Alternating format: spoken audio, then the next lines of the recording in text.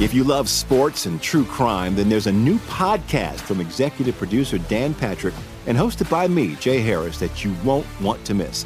Playing Dirty: Sports Scandals. Each week, I'm squeezing the juiciest details from some of the biggest sports scandals ever. I'm talking Marcus Dixon, Olympic gymnastics, Cain Velasquez, salacious Super Bowl-level scandals.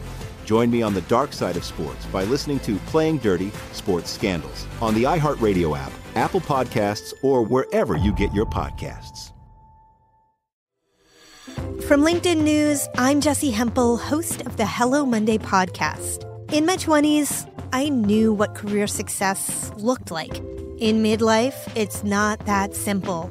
Work is changing, we are changing, and there's no guidebook for how to make sense of it. Start your week with the Hello Monday podcast. Listen to Hello Monday on the iHeartRadio app, Apple Podcasts, or wherever you get your podcasts.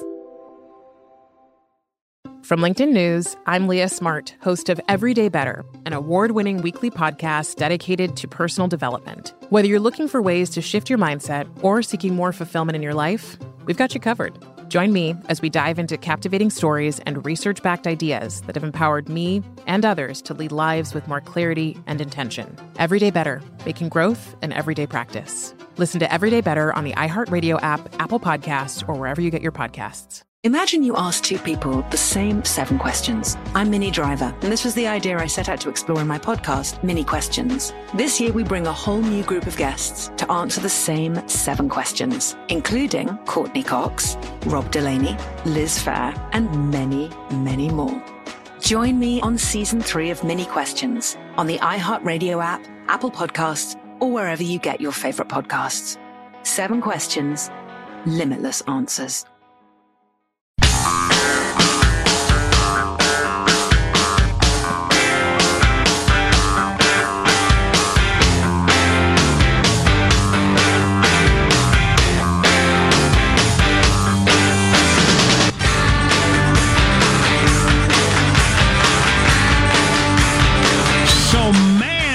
Couple of days we've had some interesting conversations on the national level about health care, right? You got the self-declared or media-declared leader for the Democratic nomination, Kamala Harris, saying we need to eliminate private health insurance companies. You got Howard Schultz, former CEO of Starbucks, saying that's a terrible idea. Joined by old Michael Bloomberg. Yeah. Well, this is most likely the biggest political/economic story of the next decade. And for the longest time, we've appealed to Craig Gottwals, previously known as Craig the Obamacare lawyer, the artist previously known as. We're thinking we need a new moniker for you, Craig, because it's not about Obamacare. Craig the healthcare guru. Attorney. Okay, guru. I'll take that. Well, what do you think, Jack? Craig the healthcare guru. Guru's pretty good. Normally think of gurus wearing robes. Don't be stuck in your conventional... I will adjust my attire accordingly. Some sort of turban. Some sort of turban. All right, so listen, as an introduction, here are some poll numbers from the Kaiser Health folks about the popularity of the idea of universal health care, Medicare for all, that sort of thing.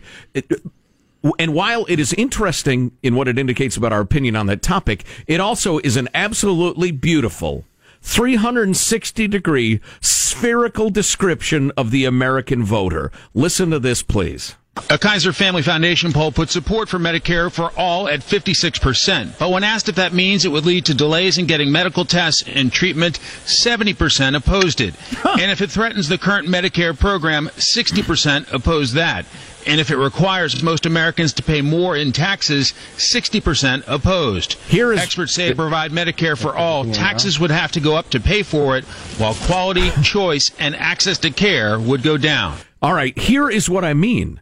The American voters are squarely in favor of this policy until they know the first thing about it. Yeah, we don't need the healthcare guru. We need Thomas Jefferson and John Adams in here to explain whether or not democracy can work, whether or not people are smart enough to govern themselves. Direct democracy. Because that is very troubling. Isn't that stunning? Isn't that stunning? 56% are in favor of surgery until you mention that they have to cut you open to do it. Then 70% are against it. Right then. God. All right, so Craig, let's get into the guts of the most interesting part of the stuff you sent us to me was the question of how much each patient costs per year. Right. The various ways medical care are provided through the government or private insurance in America. Right. And how misleading those numbers can be. Can you run that down for us kind of quick and we'll jump in and out? Yeah, and think about this as I'm going through this. Think about the current way, just think about that poll we just heard and the current way the media and the public works and why, getting to the end of the story, I think the punchline is we will end up socialized by 2030, which is what I've said all along in here. You have been saying that the whole time. It's bad for my business. That's not a that is not something I am hoping for, obviously, right. But it's where I think we're going. So if you look at the cost per person on Medicaid, remember Medicaid is what we do for the people of low income.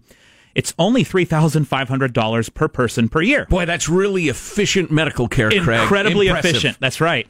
Now, if you look at the cost per person in the VA of per person treated, the VA likes to talk about per person covered, but there are millions of people that never get in and get treatment in a given year. So if you look at just I heard about that. Per person treated, it's $97.50 per year. Now, okay, still, that's less than 10 GER. Yeah, okay? It's not bad. It's not bad. You're right. Now, if you look at the cost of Medicare, again, remember, now Medicare is for the oldsters, so it's going to generally cost a little bit more because you're dealing with the elder population, $13,500 per year. And then when you look at what an employer pays on average nationwide, it's also $13,500 per year. So a lot of people would look at that and say, well, wait a minute. If you're paying $13,500 for Medicare and you're paying $13,500 already for employer coverage, why can't we just move those dollars around and roll out Medicare for all because it's the same overall cost structure as employer coverage? Okay, and here comes the great part, the numbers behind the numbers. Yeah, now this is the part where it gets hard and where I predict politicians will be unable to cut through and the media and the public will not understand. We have a phenomenon in healthcare called the Medicare price shift. And basically it's driven because legislatively for 30 plus years now, Medicare and Medicaid are only allowed to inflate at 1% per year. So what a doctor gets paid to treat you can only be 1% more next year than what he received this year if it's within Medicare and Medicaid. All right. However, healthcare clearly goes up by 4 to 5% per year every year, just raw healthcare inflation. So what does that mean? Well, it means you have to take the 30 to 40% of the population that's on private medicine, private healthcare, and that's where the negotiation happens. So instead of increasing the cost of your private insurance by 4 to 5% each year, it has to go up 8 to 10% every year to account for the fact that otherwise hospitals and doctors would be making less than it costs them to treat you. This is what we call the hidden tax within Medicare, the cost shift. So just to summarize briefly. That's the briefly, first time I've understood why that happens. That's interesting. Tell me if I got this right, Craig. Yep. So you have your universe of people who need health care. Everybody on the big government health care plans, the government is reimbursing the doctors at below their costs, and it's way less in the case of it's Medicare, right? Medicaid. The low-income one sometimes pays half of what a raw cost is to a doctor. Right, but they have to take at least some of those patients by law. So, they have to take some of them. I wouldn't say by law, but politically it's necessary. Right. You can't just say, I'm not going to take any government health care. Yeah, if Kaiser, for instance, announced, and sorry to single you out, Kaiser, but they would lose favor with the government in a big way. It would be disastrous. Right. So anyway, all these medical companies are taking losses, essentially, or not getting compensated enough to keep the doctors employed. And doctors are leaving the industry in the droves. Somebody has to pay super premium extra. That's right. To keep that going. And that's private health insurance consumers. And it's just become right now where the amount we pay as a private employer is about mirroring exactly what Medicare is. Go figure. Now that's why these people are starting to say, let's just go Medicare for all, because on the surface, everything looks like the same cost. But the reality is, so one way to think about it is, if a medical procedure costs $1, okay, Medicaid, the low-income one, is only reimbursing like 65 cents on that dollar.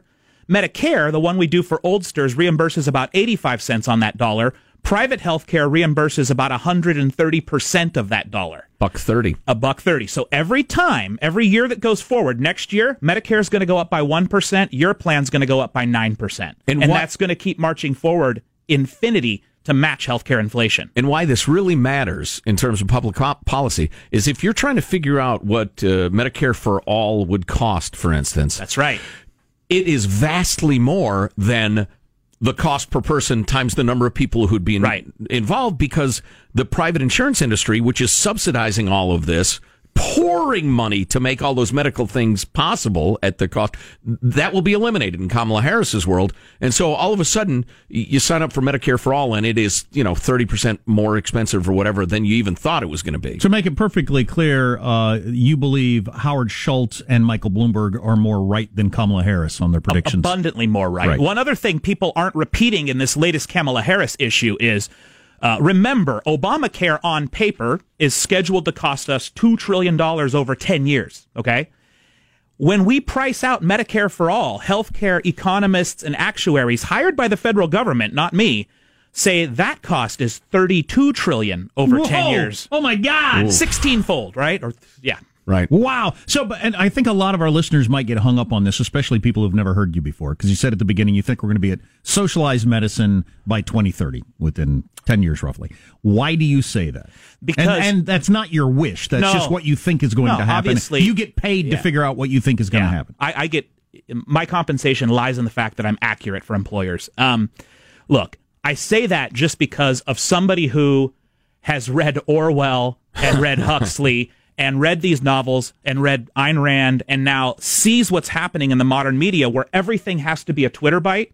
And if the Twitter bite is private employer health care costs $13.5 per person and Medicare costs $13.5 per person, why do we have profit on people's sickness? Let's get rid of that and put everybody. That wins. The Twitter bite wins. The explanation of the Medicare cost shift and the inflation of prices over here, squeezing the balloon and making it fat over there, that doesn't win politically unless we have somebody incredibly gifted who's able to make that case on a national level, and I just haven't seen that happen in 20 years of politics. And I don't even know if that would exist in the modern attention span anyway. I don't even know if it's possible. I don't know if anybody's got the patience for an explanation. Right. Craig Gottwals, Craig the healthcare guru, is with us.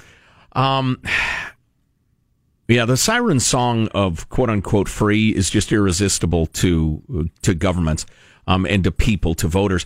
And the idea that, for instance, over in Great Britain, our close ally, it's a modern society, they're not paying for medical care. It's free. I mean, number one, nothing's free. Or Canada. Or Canada, right. We got this great note from a listener. I don't know if you heard it the other day. She was talking about living in England and how there is the cheap, crappy, unresponsive, abusive, like the VA on a bad day, like the post office on a bad day, government health care. Or if you have the money, you have private doctors who treat you like kings and queens. And that will be the situation in the United States. And I would submit to you, for a lot of people who are working class people or struggling, the quality of their health care will get worse. Abundantly so. Where this goes, by the way, which we haven't actually talked a lot about in my years on the show, is we can't afford Medicare for all. They can say that. They could get elected on it, like I've heard you guys talking about as maybe AOC's goal. Where we could end up is Medicaid for all. Now, remember, Medicaid is the low-income one that pays doctors something like 60 cents on the dollar. That's when we end up with the English system, where the amount of doctors that take it is less than a third of all doctors, and those that actually get good care are the ones that buy this concierge care over and above what the state provides. Medicaid is the one that the current stats are you have better health results without it than with it. That's right. Having nothing than having. There are university studies done on full states that show your health outcome is maybe the same, maybe worse if you have, because it's a false sense of security and you think you have coverage, but it takes so long to get in and see a doctor that things get worse. Wow, that's interesting. We got another note from a beloved listener, BJ, who's a vet and has skin cancer. I just called and they said, come on in May. Skin cancer. Yeah. And that's the VA, and the VA in some places is trying really hard, but it's in dire need of reform. And that's a very small universe. Yeah, vets compared to the population of the United States. In preparation for this morning, I did a little research on the VA, and what I found was a couple interesting stats that you guys will love. One is the VA reported their average wait time is 8 days for a primary care doctor. When that was independently verified by an auditor, it was 27 days. Holy cow. Right? So then the VA put in this new CARE program, this new choice program that said, look, if your wait's going to be more than 30, used to be 30, now it's 20 days, you can go out and see another doctor. You can go out and see a private doctor. Well, that auditor also found out that the average wait time in that program is 52 days because of all the bureaucracy involved. To get approval to get the 20-day because pass. of all the paperwork to get the pass. That's right. So it doubled your normal wait time. That was like the Beethoven's Fifth Symphony of illustrating bureaucracy, government health care. Hey, that's astounding. We have got to take a break. How about this? Do you have a question? Text us 415-295-KFTC. 415-295-KFTC. Is there anything we haven't struck on you would like to ask? You wonder about? All right, let's go to break then. The idea that we're going to have socialized healthcare by 2030 is troubling, according to Craig. You're listening to the Armstrong and Getty Show. Armstrong and Getty. The conscience of the nation. Remember, as you're enjoying this fabulous podcast of the radio show, you can also get the Armstrong and Getty One More Thing podcast and Armstrong and Getty Extra Large, our long-form interviews, available via the iTunes podcast app and the iHeart app.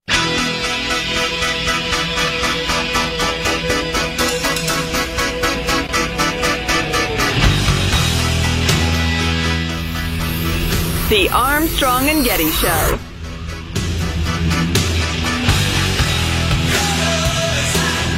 Looking at a mishmash of the text as we talk with our healthcare guru. A lot of people always bring up the deductibles because that strikes people. That's where the rubber meets the road for a lot of people every year is your deductible. It's where you really notice things. I'm in that situation right now. But you said something, God, you said it to me when Joe was getting his cool new hip. When you driving up the prices in our healthcare system, Joe, for an unnecessary hip. Yeah, fine. Benefited me. And I asked you what the near term is, and you said things are going to get slower, more expensive, and worse. So is that still the case? Absolutely. As we move toward a Medicaid for all type of system, you're going to have exactly what your listener wrote in about these incredibly long wait times. It'll be similar to the VA or anything else you hear about with respect to socialized medicine. Why would you expect it to be anything else? Because you were promised by a really gifted politician that it would be wonderful. It would be a utopia. And we're people stupid? fall for that siren song over and over and over again. Yes. I try to explain to my kids, there are political messages you will hear through your life that are hey, I got these speakers from where I work. They are well-crafted lies that get the gullible. They capture the gullible's imagination over and over and over again through history. It's just the way mankind works, and it's a shame. We got this email. Why is healthcare so expensive? Why does it keep going up? 30 seconds or less. Yeah, exactly. There are 100-page papers written on that, and those are the shorter ones. The shortest answer, the easiest thing to latch onto is, as we talk about healthcare going up 4 to 5% raw amount every year, roughly 20% of that is drugs. So RX is clearly the biggest driver in healthcare. The pharmaceutical companies. Now, a lot of that has to do with the fact that there's so much research and development that goes on in that system because it is still a profit-driven system. So that's where companies can funnel their efforts. When you get into a 100% socialized system where you take the profit out of things like that, we won't get a lot of new drugs, and drugs will be cheaper as we're all using existing generics is a really short answer. But much less innovation and much less innovation, drugs. Yeah. And you got to remember, the United States is the number one Western country where profit still exists in healthcare. So it's not just drugs; it's better MRI technology, better CT scans, faster ways to build amazing titanium and porcelain hips. Right. God, so that stuff exists. We've got 1 minute. We got this text. This is a good one. Maybe this is unanswerable. What should I do? One texter asked, which is a good question. Other than, vote in such a way that you think you can stop this, what do? Just save your money? Try to be healthy? Is there anything you should do with the coming world of healthcare? Yeah, save your money, try to be healthy, enroll in an HSA if your employer offers that. Put all the money, all that money in the HSA, and then don't spend the money is one thing I tell people. Max out what you put in the HSA, and then when you go to the doctor to pay out of pocket. Don't touch the HSA because you're going to need that when you retire. And you're going to need that indefinitely. You keep it forever, and you're going to need that money when we go Medicaid. Craig, the healthcare guru, first in a series of chats. What's coming up in your news, Marshall Phillips? Another Democrats hat in the presidential ring. We got another major admission by the Catholic Church in the U.S. and new security worries spring Bowl. Security worries. Is this another attempt to get the Super Bowl in the news or real? Stay tuned to the Armstrong and Getty Show.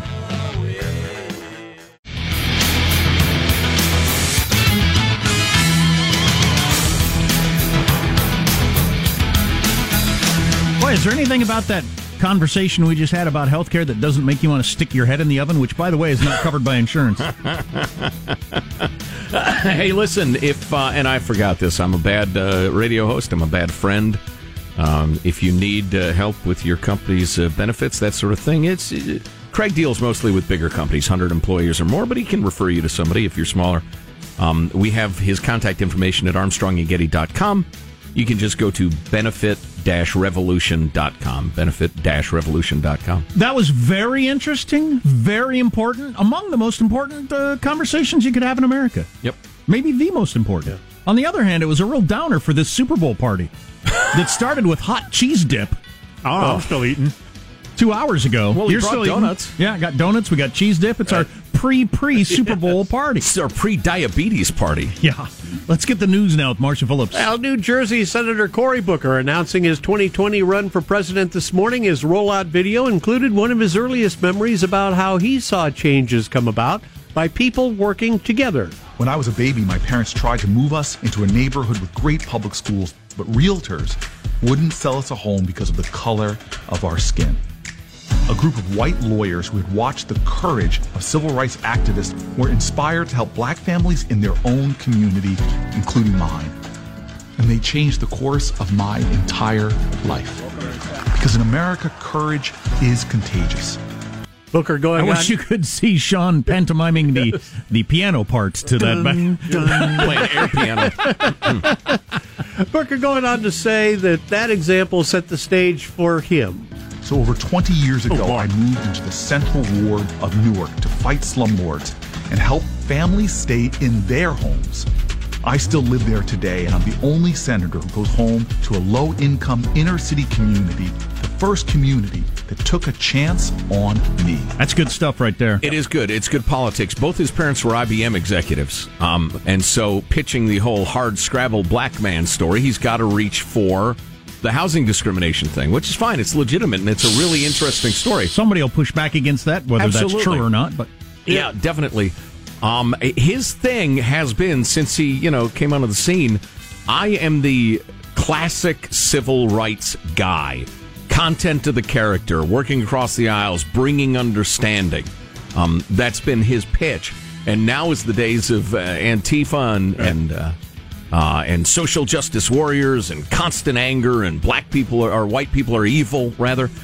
So, we'll see how that plays in the current whipped up, ridiculous, civil lack of rights atmosphere. I think he's leading the game in education bragging rights, having gone to Stanford, Yale, and Oxford as a Rhodes Scholar and college football player. Yeah, Kamala's got degrees dripping off her, too. Oh, yeah. You know who else was a Rhodes Scholar? Bill Clinton. How'd that go? Oh, no, blue dress. Cory Booker, not married. 49, never been married. Almost 50, single and neat. We've never had certainly in modern times, we haven't had a single bald president. Either of those things. We'll see. It's time. You think it's time? Catholic church leaders in Texas identified 286 priests and others who've been accused of sexually abusing children, representing all the state's dioceses except Fort Worth.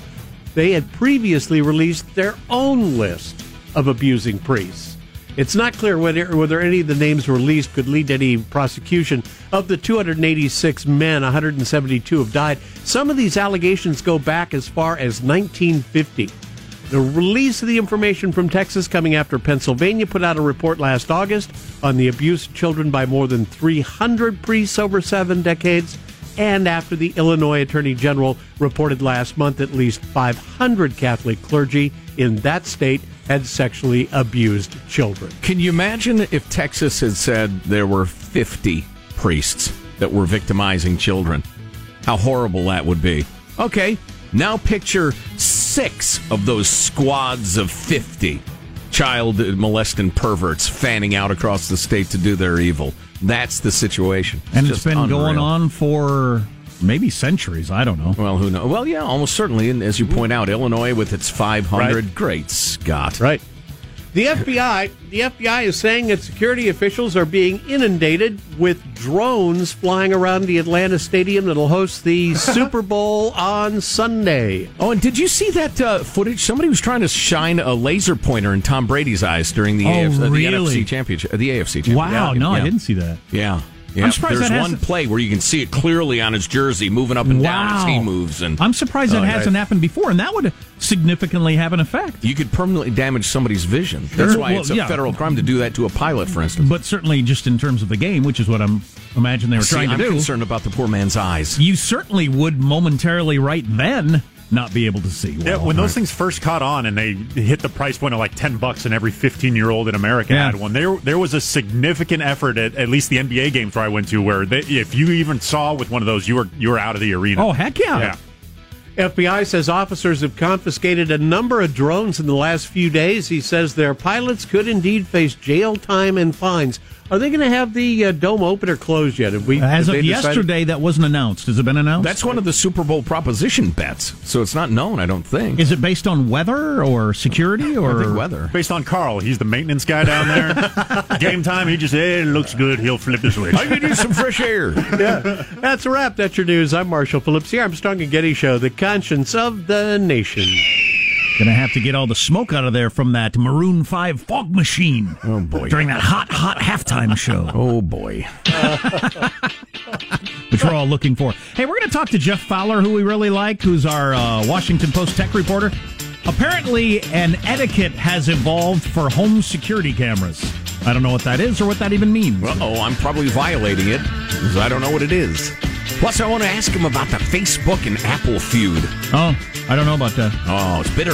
I'm on Facebook. I'm on Apple's side. I'll tell you that. I don't even know what it is. You're listening to the Armstrong and Getty Show. Armstrong and Getty.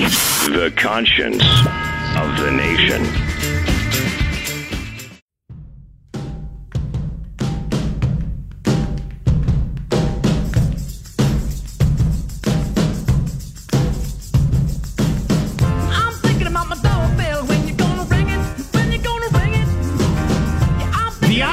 Being on video all the time, everywhere you are, creeps me out, but it's becoming more of a reality, including walking up to your neighbor's house. You can legally do that. That is well-established law that you can videotape on your own private property. Certainly. It hasn't been nailed down a lot of stuff on the public, though, and in some cities they're now paying. Or they're talking about mandating, where in Washington, D.C., someplace, mandating that private businesses have a camera. Because the government can't put one there, but they can make you put one there. Yet another fascinating development in the world of we have this technology, now what are we going to do with it? And what are the rules going to be? Right, and who better than Jeffrey Fowler of the Washington Post to talk to us? Jeff is based out of San Francisco and is talking about Nest Hello and Ring doorbells and all sorts of stuff like that. Hey, Jeff, how are you?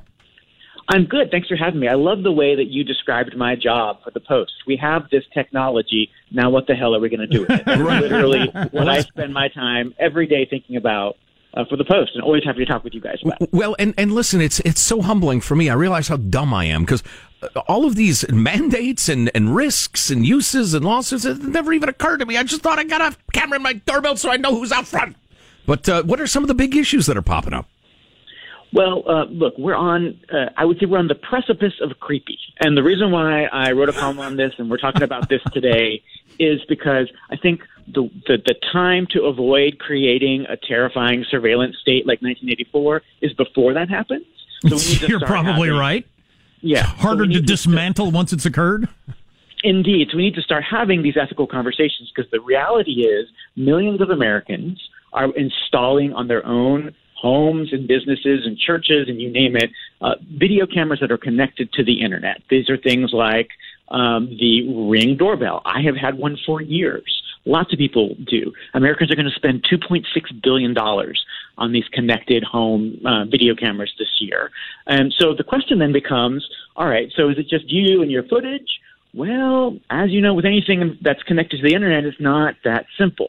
So now that all this stuff exists, police want to see some of it, right?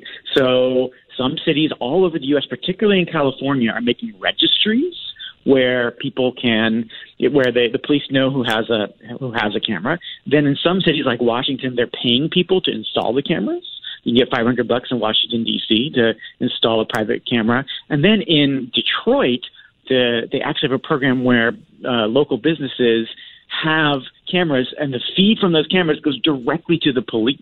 And the mayor of Detroit is saying that he thinks that all businesses should have to have this.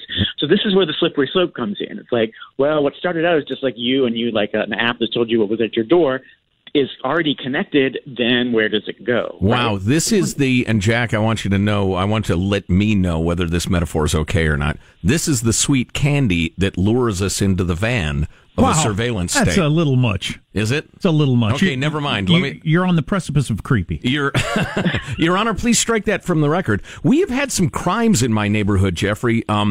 It's the serious crimes, awful, scary. And I live in a place where there shouldn't be any crimes whatsoever, unless it's the sort of long care dispute that leads you to tackling Rand Paul.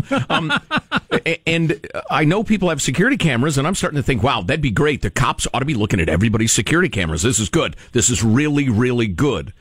But it is definitely more complicated. Yeah, look, I think most people would want to help catch a criminal. Right? Like that's what's so difficult about this and why we need to have this ethical conversation.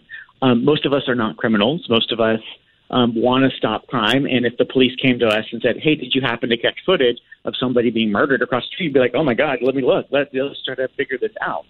But the question is, where could that get you into trouble? Where could a world where there's just surveillance everywhere that the police can access or someone else can access because it gets hacked, where could that get us into trouble? Go ahead.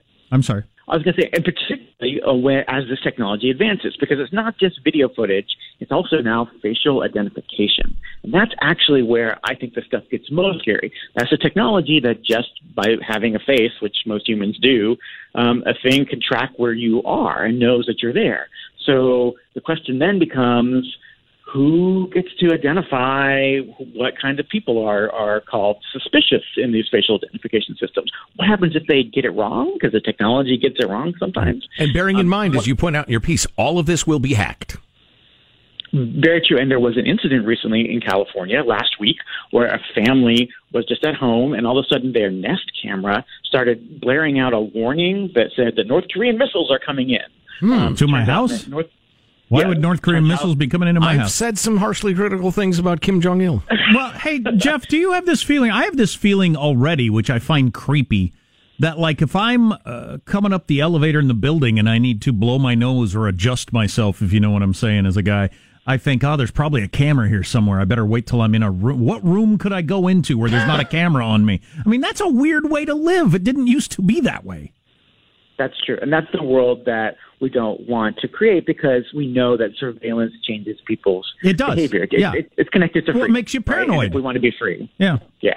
Jeffrey Fowler is the tech columnist for the Washington Post. Hey, Jeff, in the couple of minutes we have, I'd love to hear your take on the feud, if indeed there is a serious one, between Apple and Facebook. Tim Cook, more and more open with his disdain, his contempt, really, for people who buy and sell private data. Apple taking a shot at Facebook in their App Store. Can you outline that for us real quick? Yeah, it's been a weird week in the celebrity death match that is Facebook versus Apple. Apple is very eager to try to prove to the world that it is better at privacy than other tech giants. We should put a pin in that. We can come back and talk about that sometime, how much better is Apple really. But to prove this to people, Tim Cook first started by sort of like making fun of Mark Zuckerberg in public and saying like, oh, we don't do that kind of stuff. And then this week, there was like a weird kind of coda in that they found out that Facebook had this app that they were paying teenagers to install that would basically let Facebook track every single thing they did on their phone. Now, they were sort of upfront about it. They said, like, look, if you install this app, we'll do that, but we'll pay you money for it because they wanted to research, what the kids are doing these days. But they are children. Yes. And then Apple said, no, we don't allow apps that come through our app store to do that kind of thing. So we are pulling what's called the security certificate for that app, which then it's not working. But when they did that, it actually made all of Facebook's internal apps, like all the things they use to know when the bus schedule is coming and what's for lunch, they all stopped working as well. So it was kind of a thing that didn't impact most of us very much, but internally at Facebook impacted them.